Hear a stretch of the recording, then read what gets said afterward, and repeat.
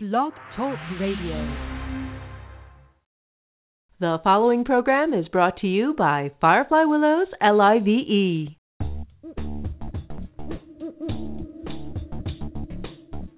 Hi, my name's John Carosella, and I'm your host for Convergence on Firefly Willows, LIVE.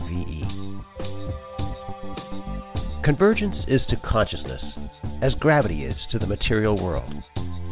In small amounts, gravity is overwhelmed by every other fundamental force of the universe. But gravity has something nothing else has. It's cumulative. The more matter you collect, the more gravity you get, until it becomes the most powerful force of the material world.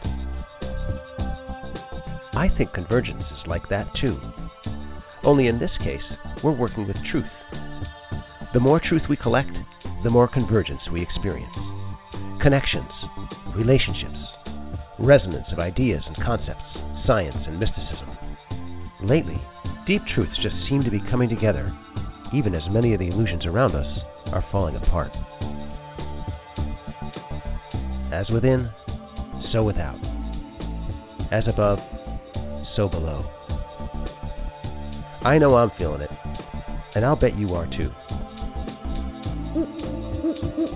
For the next 90 minutes, we'll be exploring concepts and topics that in some way or another bring us around to a deeper truth. Join me and my guests for this week's experience of Convergence.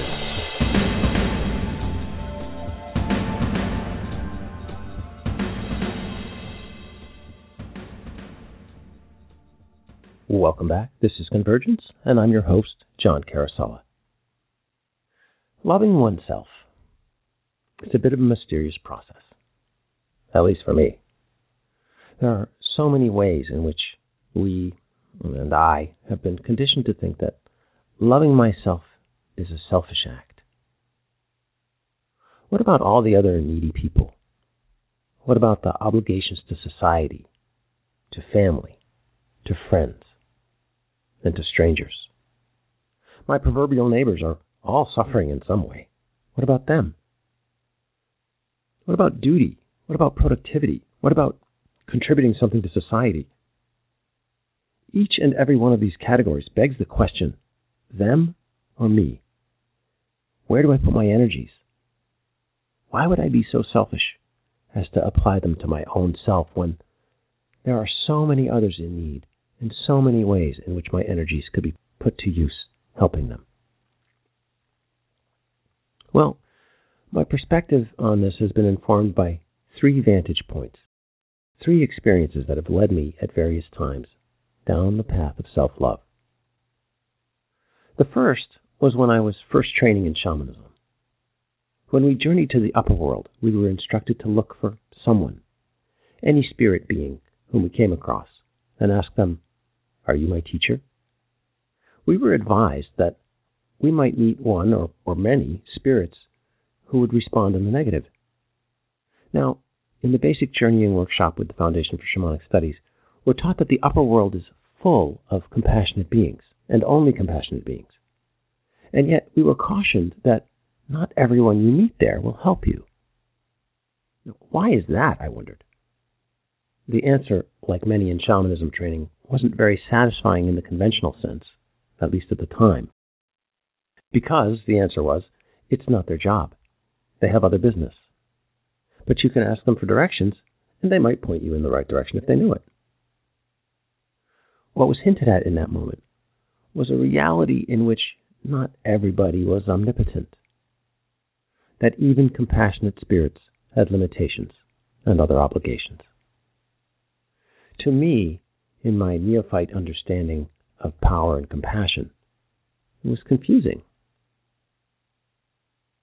The second vantage point was when I heard the phrase, "The greatest gift you can give to the world is the gift of your own enlightenment." It came to me through a colleague in my shamanic training. It's been attributed to the Buddha or Lao Tzu, probably many others. Well, this was years ago. I was still very, very ego-driven then. I was still insistent that I had to do something about what was wrong with the world. But at the same time, in a confounding and paradoxical way, I began to realize just how powerful a being I was. How powerful every human is. The ramifications of my actions emanate out from me in impossibly complex ways. My very energy and mood radiates out from me and influences those in my immediate vicinity, and they influence others, and so on, and so on.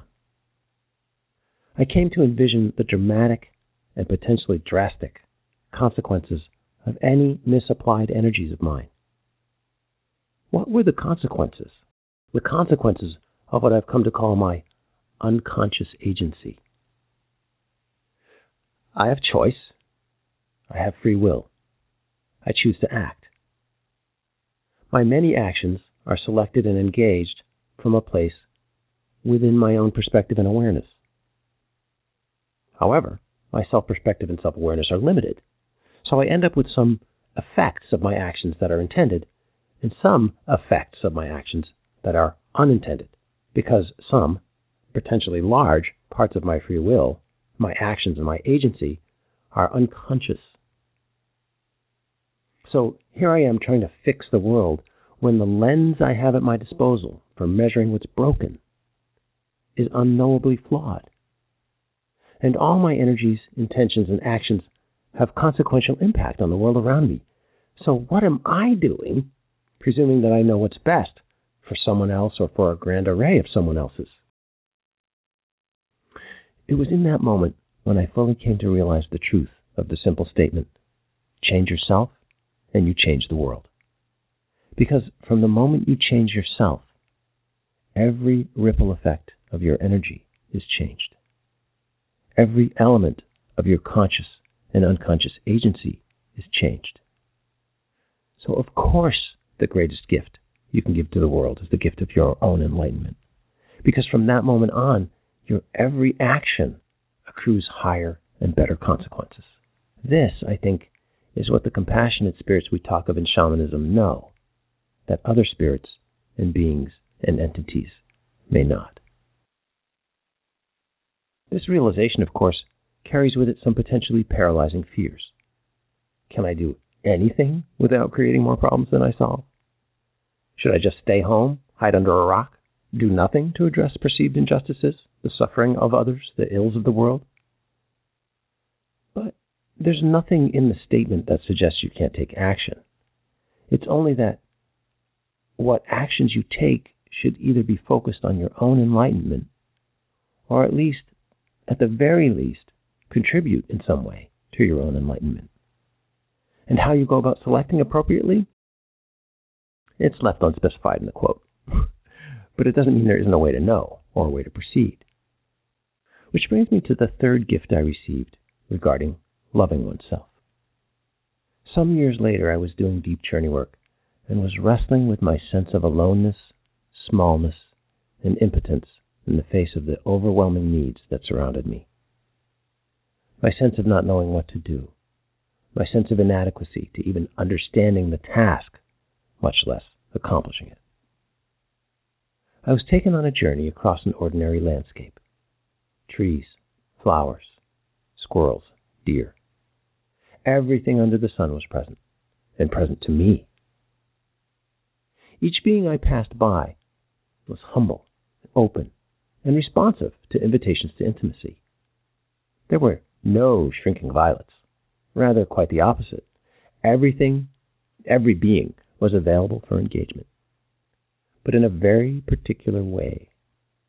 We were strangers upon meeting. I'd never seen these beings before, but each and every one was willing to engage as they could from their own strengths.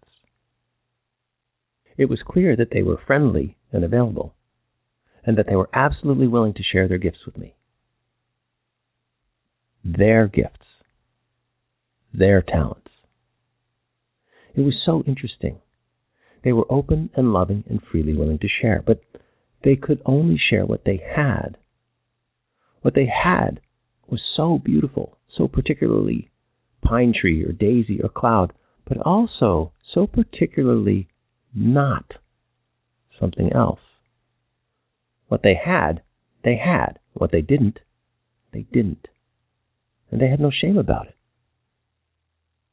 This perspective may seem obvious to you, but to me it was at first odd, and then gradually quite beautiful. They were all unique. None had any delusion or need to be greater than they were, but each was quite joyfully fulfilled by being unreservedly its mostest self. And all that openness, combined with all that selfness, created an environment of safety. Safety in asking, and safety in declining, and safety in being declined. Whatever I needed was okay. It was what I needed. And they were all fine with that and open to hearing my request. And whatever they had to offer was okay. It was what they had, and they were willing to share it generously. And if there was a match, yay! And if there wasn't a match, well, it was, thank you, nice meeting you, do come again. And that's when my very cool, wise, and gentle spirit brother and teacher Yeshua showed up and looked me in the eye, and he gave me a little smile. And he said, "You're not alone. Everyone's here." And I felt it to be true. I felt the community, the intimacy, the openness. And then he said 5 words that struck me as so profound, I lean on them almost every day. He said, with a solemn nod, "Love yourself. Serve without ego." Love yourself. Serve without ego. What a beautiful statement. All those beings, unencumbered by the crazy confusion of humanness, were out there loving themselves. I knew this because they were unabashedly tending to their own growth, to the cultivation of their own gifts, to their own enlightenment. They didn't have an agenda to fix somebody else's wound. They were not preoccupied with the proverbial speck in the eye of their neighbor while having a board in their own. They were working on the tending of their own development, their own clarity, their own divine presence. And they were, at the same time, open to loving engagement with one another and with me. But they didn't feel a need to be something they weren't, just to satisfy my needs. They didn't feel a need to sacrifice their own natures or development to help this wandering apprentice.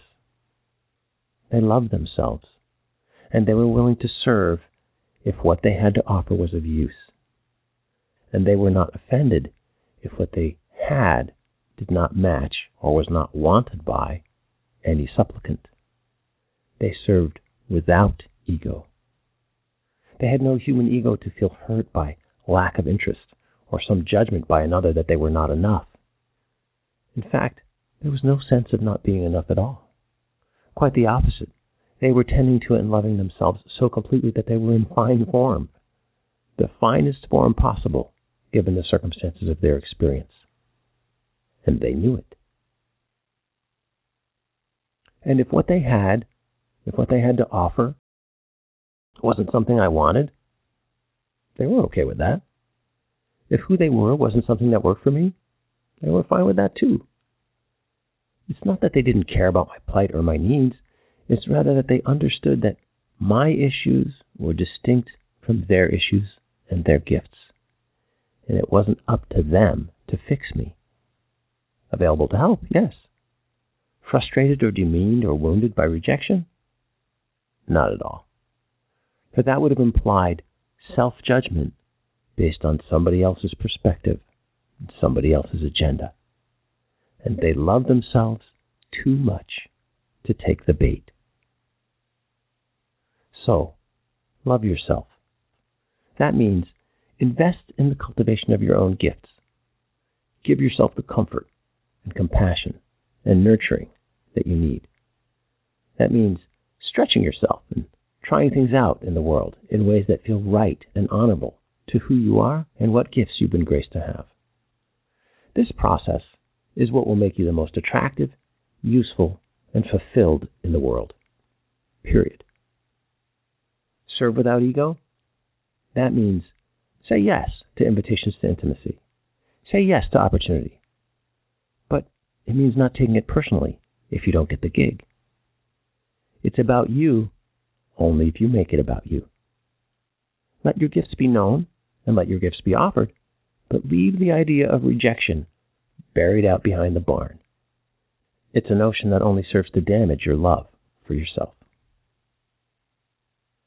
I've come to understand that loving myself, cultivating and being fully unreservedly me, is a sacred and intimate act that lasts a lifetime. Recognizing this truth has come slowly, but it's increasingly clear and satisfying. Now, for the hard part. We'll be right back. At Firefly Willows LIVE, we're working hard to be your trusted source for fun, enlightening, and heart-centered information and community.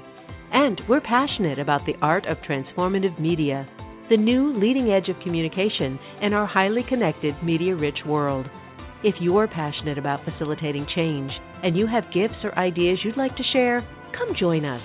Host a show or be a guest, or connect us to an amazing speaker or teacher whose message is too good to miss. There's always room for courageous, knowledgeable changemakers, inspired artists, and new ideas. Let us know you're interested.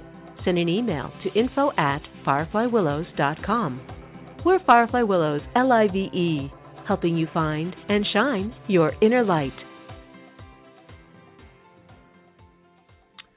Welcome back, everyone. This is Convergence, and I'm your host, John Carosella. And with me in conversation today is Marguerite Rigoglioso, doctor and founding director of Seven Sisters Mystery School, which offers in-person and online courses and events dedicated to restoring the ancient way of the priestess and the authentic priest in service to today's world. She's a scholar practitioner of the ancient Mediterranean mystery traditions, a university faculty member, a spiritual teacher, channeler, and a mentor who helps women and men cultivate their spiritual knowledge and bring their sacred calling to fruition. Her work in the current year includes Priestess of the Dove training for women who want to become sacred oracles. Marguerite, welcome to the show. Thank you, John. Great to be here once again. Yeah, it's great to have you on again. Our last conversation a few years ago was about the cult of divine birth, and that conversation still impresses me with its power and its consequential nature. So I hope you're continuing to do that work as well. Yes, I am. It's fascinating stuff. But today, I want to talk about something that's a little bit more conventional and current in that our environment is soaking in it. And your most recent newsletter brought that out, and I just thought we should really have a conversation about it. And you talked about fear and dread we're soaking in it. And what do we do? What do we do about it? Let's just jump right in. What do we do about this condition, and how do we give us some guidelines on how to think about it and how to approach it? Yeah. So as I mentioned in what I wrote recently, put out in my blog for Seven Sisters Mystery School, I talked about something that I've been studying experientially and shamanically for about 17 years now through my expanded states work, which is an understanding of fear as a literal god on the astral plane. The indigenous ancient Greeks understood this, and this is reflected in the fact that they called him Phobos, Phobos, and his brother, Dread, was called Deimos, Deimos. And like most qualities, characteristics, attributes, the Greeks understood them, as does the esoteric perspective, as personified deities in the interdimensional plane. So these two gods are seen as male, and the Greeks would work with these gods in different ways. They would image them, and they would call to them and work with them in ceremonies. For example, there's a famous passage in one of the ancient writers that Alexander the Great spent when he was on one of his, warrior campaigns throughout the known world at the time in Western terms. He spent an entire night with his soothsayer, that is to say his shaman, propitiating fear, meaning making offerings to this god all night long. And the next day, they were able to win the battle. So when I have done my expanded state journeys, fear would be a frequent visitor. He would come in and just try to take me over, and all these sorts of fears would come in and so forth and so on. And eventually I realized, okay, this is a being. This is an entity. This is a consciousness that needs to be spoken to with respect and addressed through certain protocols. So as I began to understand that and work with fear, and, sort of when you're dealing with fear shamanically, the first thing you want to say is, I honor you. So that's when you're in a ceremony and you start feeling afraid, because that's how he'll come in. You'll feel afraid. He grips you. He possesses you. Whether you're in a ceremony or whether you're just in three-dimensional regular life and all of a sudden you're gripped by fear, big or small, the first thing you want to do is say, I honor you. And you recognize what's come into your system, what's come through your system is this God. And that begins the first point of separation. Because what fear will do is he'll come in and it will feel like it's you. And it actually is not you. So being able to start making the demarcation between you and then fear as a god or dread, and there are also nuances, I was going to ask you if there's a way to describe the difference between fear and dread.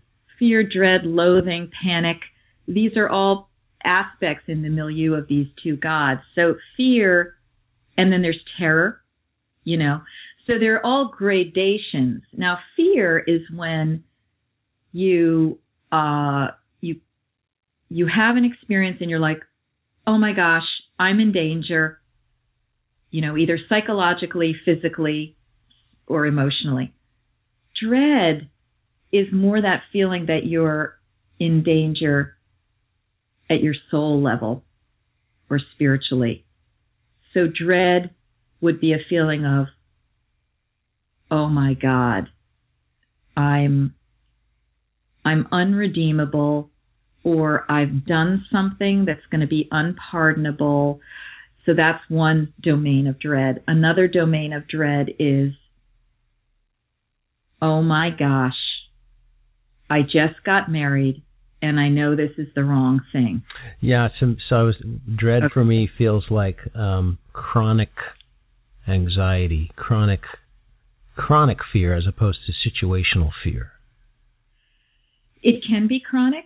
It can also be a moment of recognition or a premonition. And it could be that you're reading something accurately. It also could be that it's just an illusion. But it's coming in and it's gripping you in a different way. There's a more profound undercurrent of almost loss, nausea, and like, please let this pass over me. Please don't let this be. Yeah. So that's how I would distinguish, just off the top of my head, fear and dread. I think each person will develop a way themselves. But so these protocols for how to deal with these gods, one is that you acknowledge them, you say, I honor you, I bow to you. And, there are other things you can do, like ask them why they're here, ask them what their message is, because that's a whole piece of a conversation that I want to get into momentarily. But what I want to say first is that in starting to develop this understanding and honoring of fear as a god in my ceremonies, one time I had the experience just prior to this that, you know how people are feel the fear and do it anyway, or eradicate fear from your life, you know, all this and that. So I was like going into ceremony going, I'm eradicating fear from my life. And I had the distinct impression of this consciousness coming to me and going, are you sure? Yeah. Said, what do you mean? And he said, I'm your warning signal. Yeah. And that really put the fear of God into me, so to speak. And I thought, okay, you know what? No, I'm not going to eradicate fear in my life. I'm going to come into right relationship with fear. Right. Thank you very much for making that distinguishing. And that's a whole other conversation we're going to have. But what I want to say is that right on the heels of that, what I received was information about what had happened that night with Alexander the Great and his soothsayer. Oh. Fear gave me a boon. And that's what will happen when you actually honor these negative gods. Now, this doesn't mean go serve them and you're going to do their bidding. It just means honor them for who they are, and you're not trying to eradicate them, deny that they exist, and what have you. You're going to honor them. I honored him, and what he told me was that night, Alexander and his soothsayer spent all night propitiating fear and coaxing him to go into the heart of the enemy, which he did because they treated him nicely, and that's how they won the battle the next day. They shot fear right into the heart of the battle and into the heart of the enemy, and they dissembled, and that's in their dissembling and weakening through their own fear. That's how Alexander's army was able to go whap. So this is interesting. There's several threads that I'm dying to go after here. One is the utility of fear as not just as a warning. I mean, I think most people get the idea that, you know, fear emerges in our space when we feel threatened, and so that's sensible that we have that mechanism. But I want to explore, because you called him a negative God, and I don't actually quite have that perspective. I want to explore fear in contrast, the ways we approach fear, one as an addiction and the other as a teacher. Because I think what I've experienced in my life and I see happening around me is that people, because they don't have a good understanding of fear as something that you can relate to, right? Whether you make it a god or an archetype or a psychological condition in some sense, we're so clueless about how to relate to fear in a constructive way.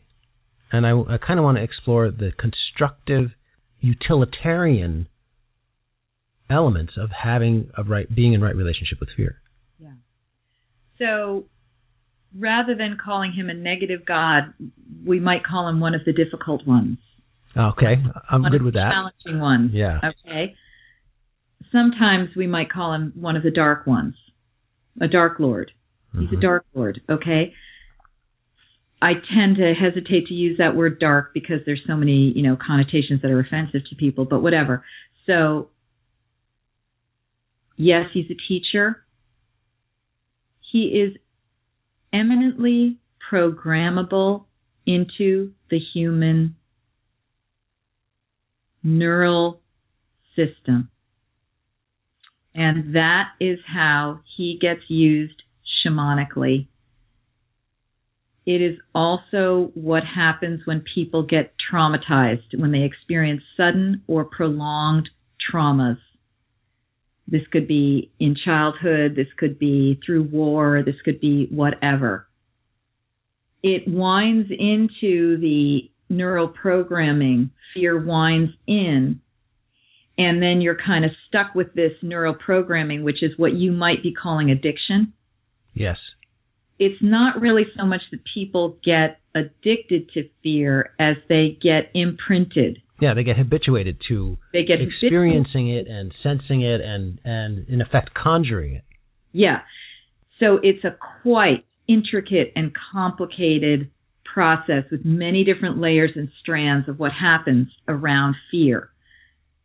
I'll talk with you about how to manage this from the practical and shamanic levels, but I also want to bring up an important point, which I mentioned also in that blog post, which is that people who work in the occult, which include, apparently, some of the people in our highest levels and echelons of corporate, governmental, and military organizations, according to many world channelers, people who work in the occult know how to use and manipulate fear just like Alexander's soothsayer did.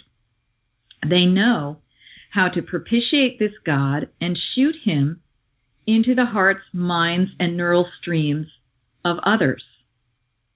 Because the human organism is so sensitive, it can be so easily sensationalized, programmed, and traumatized. The media and other events, staged and otherwise, get used to instill fear, and messaging get used to instill fear into people, which is why you were saying at the beginning of the call that we're swimming in it. Yes, it has been put into our society, injected, time after time, yellow alert, red alert, orange alert in the airports. We're going to have this kind of event and that kind of event. And then all of the media stuff that gets fed in about fear, about you're going to lose your financial wealth. You're not going to get a job if you're a young person. If you don't look a certain way as a woman or you get over a certain age, you're not going to have love and you're going to die as a bad person. All types of fears. This stuff is intriguing to me because I think you said something that was provocative, that there are beings that get food when we suffer. Now, I know that there is a way of understanding this in the esoteric realms, right? That there literally are beings that feed on the energy that comes off of us as we suffer. But for those of us who participate and walk in those realms, it's worth understanding that. But I also want to poke around on who feeds on our suffering here in this reality. Because somebody is who's winning? My question is, who's winning? Who's getting the benefit of this fear injection, and why do they want that? Sometimes all of us get the benefit from fear injections for those around us if it means that they bend to our will, or they are in distress and they give us energy through that distress. There was a book called The Celestine Prophecy, which talked about how people get energy from one another, and that some people you can unconsciously upset another person and they will stream energy right back into you through that upset.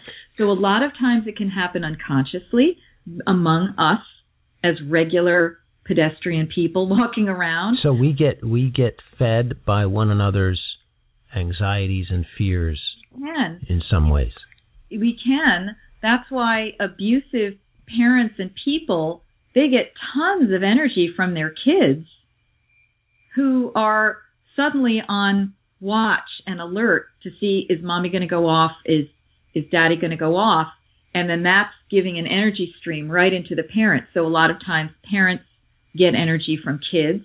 Abusive bullies get energy from other people in the neighborhood. Nasty bosses get energy from their underlings. manipulative men and women get energy from their disabled or destabilized partners. Like there can be many different ways that we can benefit. Okay, so this is unconsciously going on all the time. It's mostly unconscious. Some people are aware and they just use it. I think when you start getting into the upper echelons of control organizations, my understanding from what I've been given and what I've heard from other channelers and from what I've witnessed from certain people in my life is that these people who work at these higher levels orchestrating world events and things like that, they are working with occult forces. But what's the upside for the occult forces? I don't get it. The occult forces get whatever kind of mana or energy from human misery. It just streams right up into them. Okay, so this is something that I'm trying to place in some kind of context that fits my cosmic. These are called feeder entities. Tom Kenyon talks about this in his book, The Arcturian Anthology, for example, that there are feeder entities that go through the cosmos looking for places where they can just suck off of any kind of distress.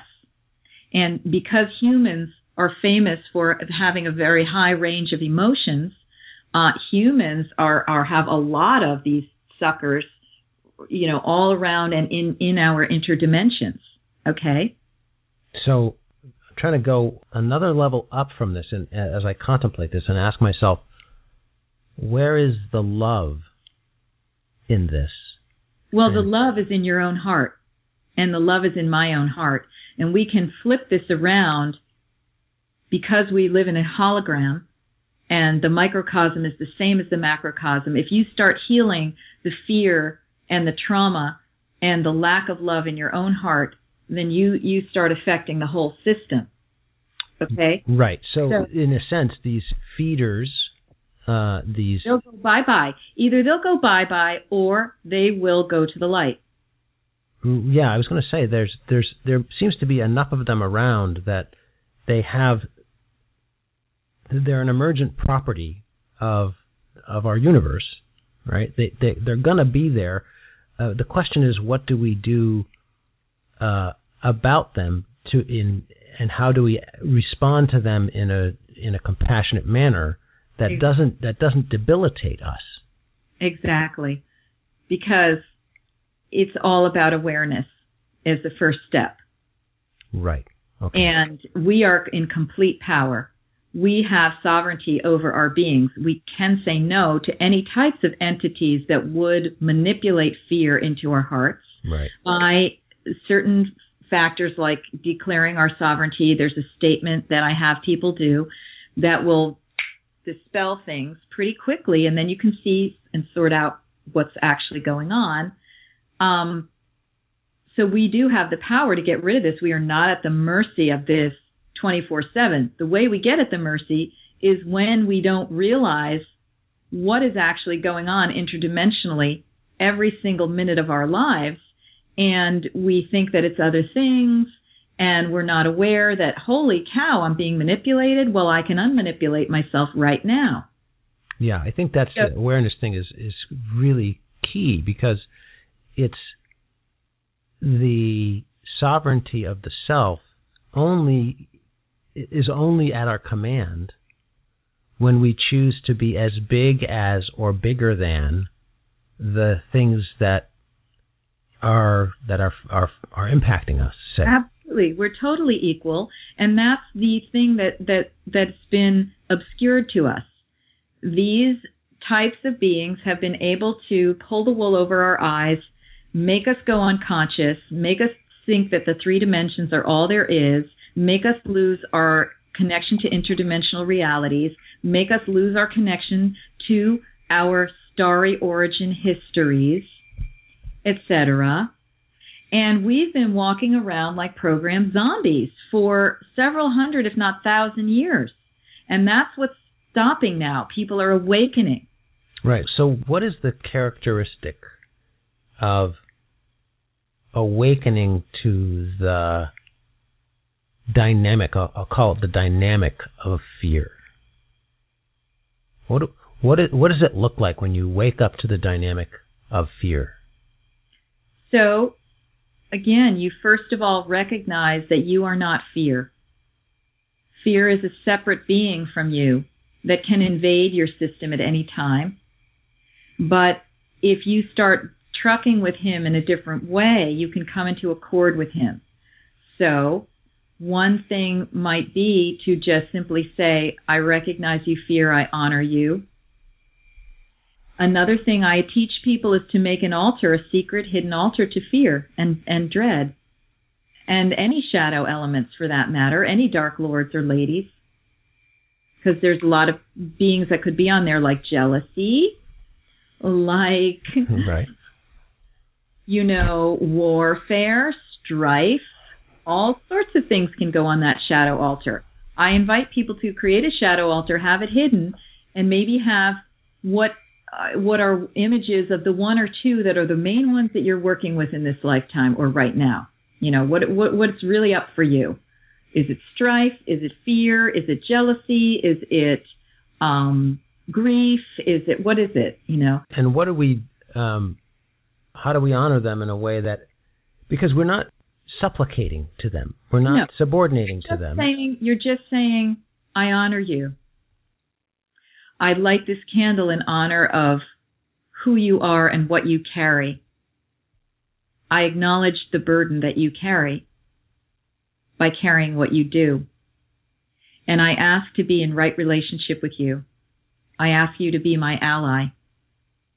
Do you have a sense for what being in right relationship with fear as an ally is like? Well, for example, that expanded state ceremony that I told you about, as soon as I stopped trying to eradicate his existence, not only from my life, but from the planet, and I was like, holy cow, okay, I do need to be in accord with you, and I said, I honor you, it flipped the situation, and he gave me a boon. He gave me information about what had happened with Alexander the Great, okay? And other information has come to me about what's going on in environments around me, what people are really doing, thinking, saying, that type of thing. So that's just one dramatic example of how it flipped right then. I think in general, in the everyday pedestrian life, coming into relationship with fear means honoring him, giving him that food. Your honor is the food. See, this is interesting, right? Instead of fear, instead of the state of fear in the self being the thing that feeds the energetic vampires, say, there's another way to balance their needs, maybe their polarity, their gravity, what they want, what they try to impress into the human experience. There's another way to satisfy that. Absolutely. Through altars, through inner acknowledgement, through lighting a candle, through making offerings. That's why, that you have people making offerings of all different sorts to the gods. One can only imagine what Alexander's soothsayer was offering. I'm sure it was animal in nature. Not that we're going to get into that, but it's like, can you just give your honoring to this god? And then they're like, oh, I've been seen, I've been recognized. So then they don't have to possess you to get, fear doesn't have to possess you to get its food. See, I think this is a really, really key point. And it holds whether you're talking about this esoterically or exoterically. The taking the time to calmly and thoughtfully address yourself to the challenger god or the challenging archetype or the challenging emotion. Absolutely. Frees you from what I think of as the addictive part. The possession. The possession, right? Because it in a sense, as you said, I mean, I think this is really powerfully simple. In acknowledging it, you can separate it from the self. Absolutely. And then you can examine it, and you can do whatever work you need to do to understand how it can be valuable. And so when you talk about the story of Alexander and his soothsayer, it strikes me that what they did all night was sit with this power that is fear. Absolutely. And place themselves in a kind of communion with the nature of that power.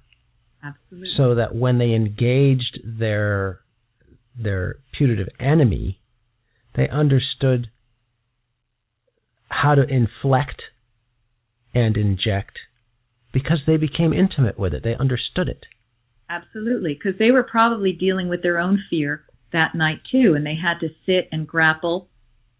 Yeah, like what makes me afraid? What like giving myself, honoring myself to sit with what makes me afraid. Not that I have fear, but what is catalyzing this experience in me. Absolutely. Illuminates a lot of aspects of the psyche that are useful. It does, and we're emphasizing the esoteric aspect of this, but psychologists, and people doing inner child work can look at it on the psychological level as well. It's the same phenomenon that you described so beautifully, that in just simply acknowledging the fear, my fear, what makes me fearful, it does create that separation suddenly. And then you can interact with that energy in a whole different way. And it doesn't have to possess you 24/7 in traumatized behavior. So I have a question about using fear the way Alexander used it. See, that's unethical. I was just going to say, do you feel like there's some signposts for the ethical interaction with fear as a power? Yes, there certainly are. Namely, do not ever do anything that deliberately causes fear in another person. And the thing is that we have so much going on in our society. Fear rays are coming toward us all the time, and the media is the main thing. So I would say, if you want to first start detaching from fear, turn off your media. Do not listen to the news, the so-called news. Right. It's not very informative. Do not look at these popular magazines. Do not get in with all these thought forms that are being directed to us to get us to states of fear. How do we transmute them? Like, we're all out in the world at some level. We're interacting with the dominant culture, which has its reasons for cultivating fear. And there are actually reasons to be afraid. There are there are things out there that we should be, our warning system should be triggering us about. Exactly. And in fact, the guides told me that any given situation, only at most 50% is reality. So any given situation that is causing a tremendous amount of fear, only about 50% is reality. In fact, sometimes that could be 0% is reality. It can. So the illusory nature of things that cause fear can be anywhere between, 0 and 100. Okay. So in other words, all right, we're worried about global warming. So what if we just take the 50-50 view that anything we're hearing is only 50% reality? What you want to do is you want to take off the 50% that's panic, and that's another God. We thank you very much. We honor you, but we are asking that you go here now and just look at the reality that we have to deal with and so once we get out of the trauma response, then we can breathe and go, oh, okay, I need to not use so much gas. I need to live in a group house to conserve. I need to take my recycling. I need to, use a different kind of laundry soap, if at all, or you know what I mean? Like, and then on the global level, it's the administrators can look at things in a more calm way as well. So you want to start realizing that a percentage of anything you hear about or see about, be it in your personal life or in the big screen of global events, is at least 50% illusion, if not more. Yeah. Do you think that percentage has steadily increased with our ability to project our will onto the environment in which we live, onto our experience? Yes. I mean, back in the paleo days, was it 50% illusion? Well, see, the thing is, back in the paleo days, they were still living in a shamanic reality. Yeah. It's not like they were cavemen who were idiots. They were, in a way, I'd rather be back there, But, again, that's another whole belief system and history that we've been given about early man. Right. I remember when I first started to reread the Judeo-Christian Bible from Genesis, and I really haven't gotten further than Genesis, right? Because that's all I needed. But I realized in that creation story, there was a way to read it that was profoundly wise, that led me to think, these people were not old-fashioned folks who were dumb. They were really profoundly aware, and we just think they were dumb because they didn't have technology. Yeah, I mean, there was a lot going on in biblical days, and some of it was their own version of programming. Yeah, for sure. And still being in cahoots with larger cosmic deity forces and allying with them. Yeah, well, that happens. And then calling it monotheism. And then just saying, this is the only God. Well, hello, let me have your universe swallow my universe. No thanks. These are the types of shamanic shenanigans that have been going on. And they're just new layers and forms of programming and programming fear. Now, the major fear program that could put into women very effectively was pain in childbirth. Okay? Yeah. The gods have shown me in ceremony that literally was a program that got put into the human consciousness. It literally was a program that took hold, took root, and went through the whole entire human race. However, they said, shamanically, collectively, if women got wise, they could release that program, but it would take unity consciousness in all women, because actually, originally women gave birth in orgasmic ecstasy. Yeah, and there's actually a resurgence of investigating that, a movement about ecstatic birth.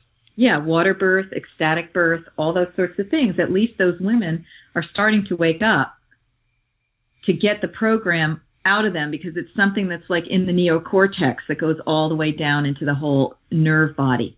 It's fascinating. It is literally like a thing that's connected to the whole system. It's a being. So, these are the types of things that go on. So in terms of releasing fear dissolves or moves to its quadrant when you start generating love. Okay? So what I've been shown is that should you be in any kind of environment, let's say a group environment, where everyone is suddenly freaking out, if one person in the room stands up during a fracas where everyone's freaking out and talking about all this and getting into the whole fear, whipping up the fear, they said if one person stands up and says, I recognize that fear is in the room, what I'm going to do is I'm going to start generating from my heart the love energy, the love emotion and the love energy. I'm going to be sitting over here. If anyone wants to join me in that energy, please do. They said it can transform the room. Now, where do we place this love energy? Now, when I ask that question, I'm thinking about, imagine being outnumbered, right, in a group situation. First of all, you start placing it with yourself. Okay, good. And that's what the guides are saying is number one. This whole next generation of spirit work is all about self-love. Yeah. And so what you have to do is you have to start sitting there becoming compassionate with your fearful inner child who's totally freaking at what's going on. Just be compassionate and just loving toward yourself and just feeling that emotion of love. Then as you get that going in your system, and sometimes you can get that going by thinking of something you love unconditionally, like a dog or a place or a child or an elder or whatever. Whatever you need to do to get the feeling starting to generate in your heart, like this is the technology of it. You get the feeling generated. You start bringing it to yourself. I'm feeling afraid. I'm loving myself in this fear. Comforting myself in this fear. And I'm breathing and I'm comforting. And then you start being able to say, and I love that person over there who's gesticulating and is feeling terribly afraid. And even though they're being obnoxious, I realize that what's underneath there is their own 7-year-old who's afraid or 3-year-old.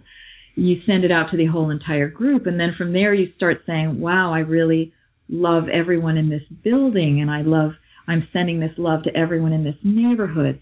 And I'm sending it out, and I'm sending it all around to the planet, and I'm sending it all to the solar system and the galaxy.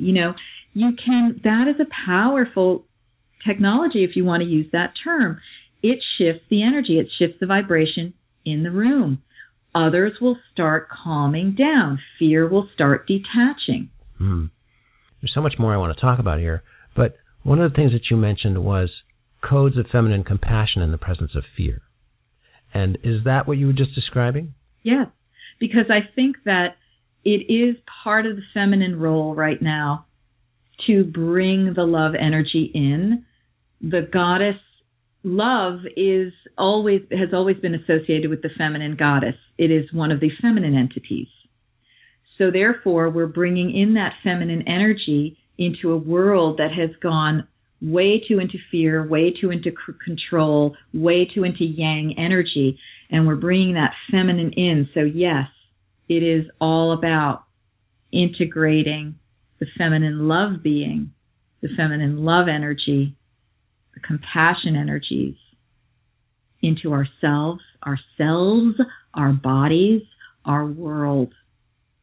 Yeah, I think this is really subtle but important for people to understand that there's if you take the divine masculine, divine feminine, active principle, receptive principle notion for a minute as the ontology to splice the universe, right?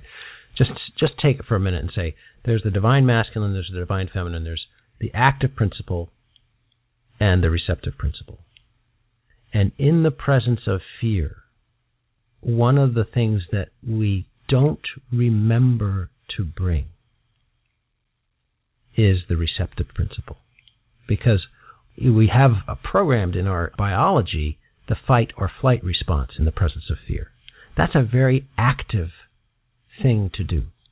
That's an active principle response. How do you bring a receptive principle of response into a room, into a community, into a society, into a battleground of fear and conflict? Well, it involves taking risk because you have to be willing to be present to that conflict. And we don't want to do that. We want to run from that, or we want to eradicate it. We want to shut it down. And the receptive principle doesn't do that. The receptive principle honors and allows and is shaped by. Now, that's not to say that that's the only thing we would want to do, right? Because you don't want to allow yourself to be shaped by fear or by savagery or by hatred and anger, but you do want to be present to it so that it can be separate from yourself. Absolutely. That is the paradox of it. And it begins with not worrying even so much about the conflict and hatred in the world and violence, but the conflict and hatred and violence in your own heart and how you talk to yourself. It is so absolutely grounded in the self. The first chess piece to move is the move into your own heart. Into your own heart. And you can change the world through that. You can change the cosmos through that. And each person who is coming into a wholeness and an integration of yin and yang, receptivity and action, love and movement. And will. Yeah.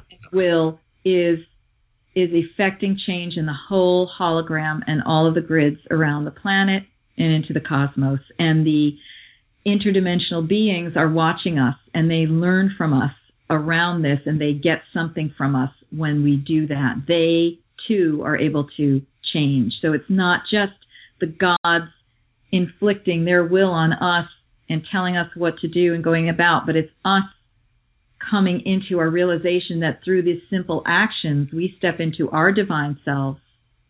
Then we become co-equal with the gods, and we affect change all throughout the hologram. That this is the remarkable alchemical process that we're all in for those who really want to look at it with fifth-dimensional eyes. So something just came to me, which I think is really kind of cute and maybe easily memorable. You are what you eat. So if we choose to feed the gods a different diet, they will change. Exactly. Because they are also what they eat. And if they're receiving energy from us, if we send them a different kind of energy, they're going to be different.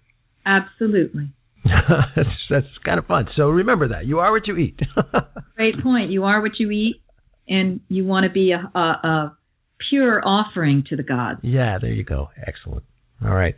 Okay, Marguerite, we're just about out of time. Is there any last thoughts you want to share about fear as a god and how to honor and whatnot? I would say recognize him as a god, start speaking to him in that way, light a candle to him, ask him to be an ally and a teacher, and create that altar and start using the love energy to release yourself of unneeded possession by this god who is only looking for his food. Excellent advice. And if folks want to get to know you and your work a little bit better, how do we direct them? Go to sevensistersmysteryschool.com, and the 7 is spelled out S-E-V-E-N, sevensistersmysteryschool.com, and I have many free offerings there. And you can also contact me at info@sevensistersmysteryschool.com. I work with people privately. I have introductory sessions for me to get to know you and what your spiritual or sacred career needs are. So I do, private clairvoyant work with people, and I have courses that are online. I'm going to be teaching the Priestess of the Dove training to help women become the oracle, sacred women that we have always been and need to be for this planet, to bring through that divine intelligence integrated with our own wisdom back onto the planet again. So people can contact me. And I encourage folks to do that. The work that Marguerite is doing is very esoteric in many ways. It is profoundly deep, and it's scholarly as well. So, if you find this intriguing, I think Marguerite is a good place for you to spend some time and get to know her. So, Marguerite, thank you so much for joining us on the show. Thank you, John, for having me again, and blessings for all you're doing on this planet. And we'll be right back. A personal tarot reading can offer you insight, information, enlightenment, and empowerment along your life's path. High C is a professional tarot conversationalist and ritualist with over 10 years' experience. He's available for readings in a variety of formats, including parties and events. To schedule your personal tarot reading, contact High C at tarotbyhighc.net or email him at hic@fireflywillows.com.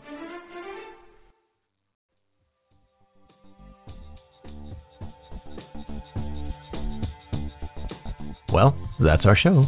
I hope you enjoyed it.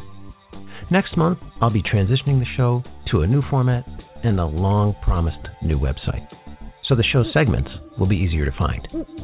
We'll also have some new recurring guests that I'm excited to share with you over the coming year. Meanwhile, enjoy the waning tide of winter and the hints of spring. Let fear be a teacher, and love, especially self-love, be your goal. Your ego, eventually, will thank you. And thanks for joining us. Until next time.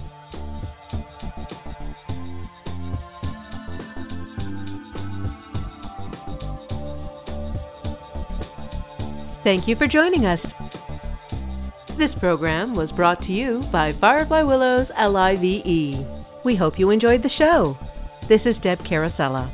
Please join us next time on Firefly Willows LIVE for our live on-air call-in show, Sunday morning at 10:30 a.m.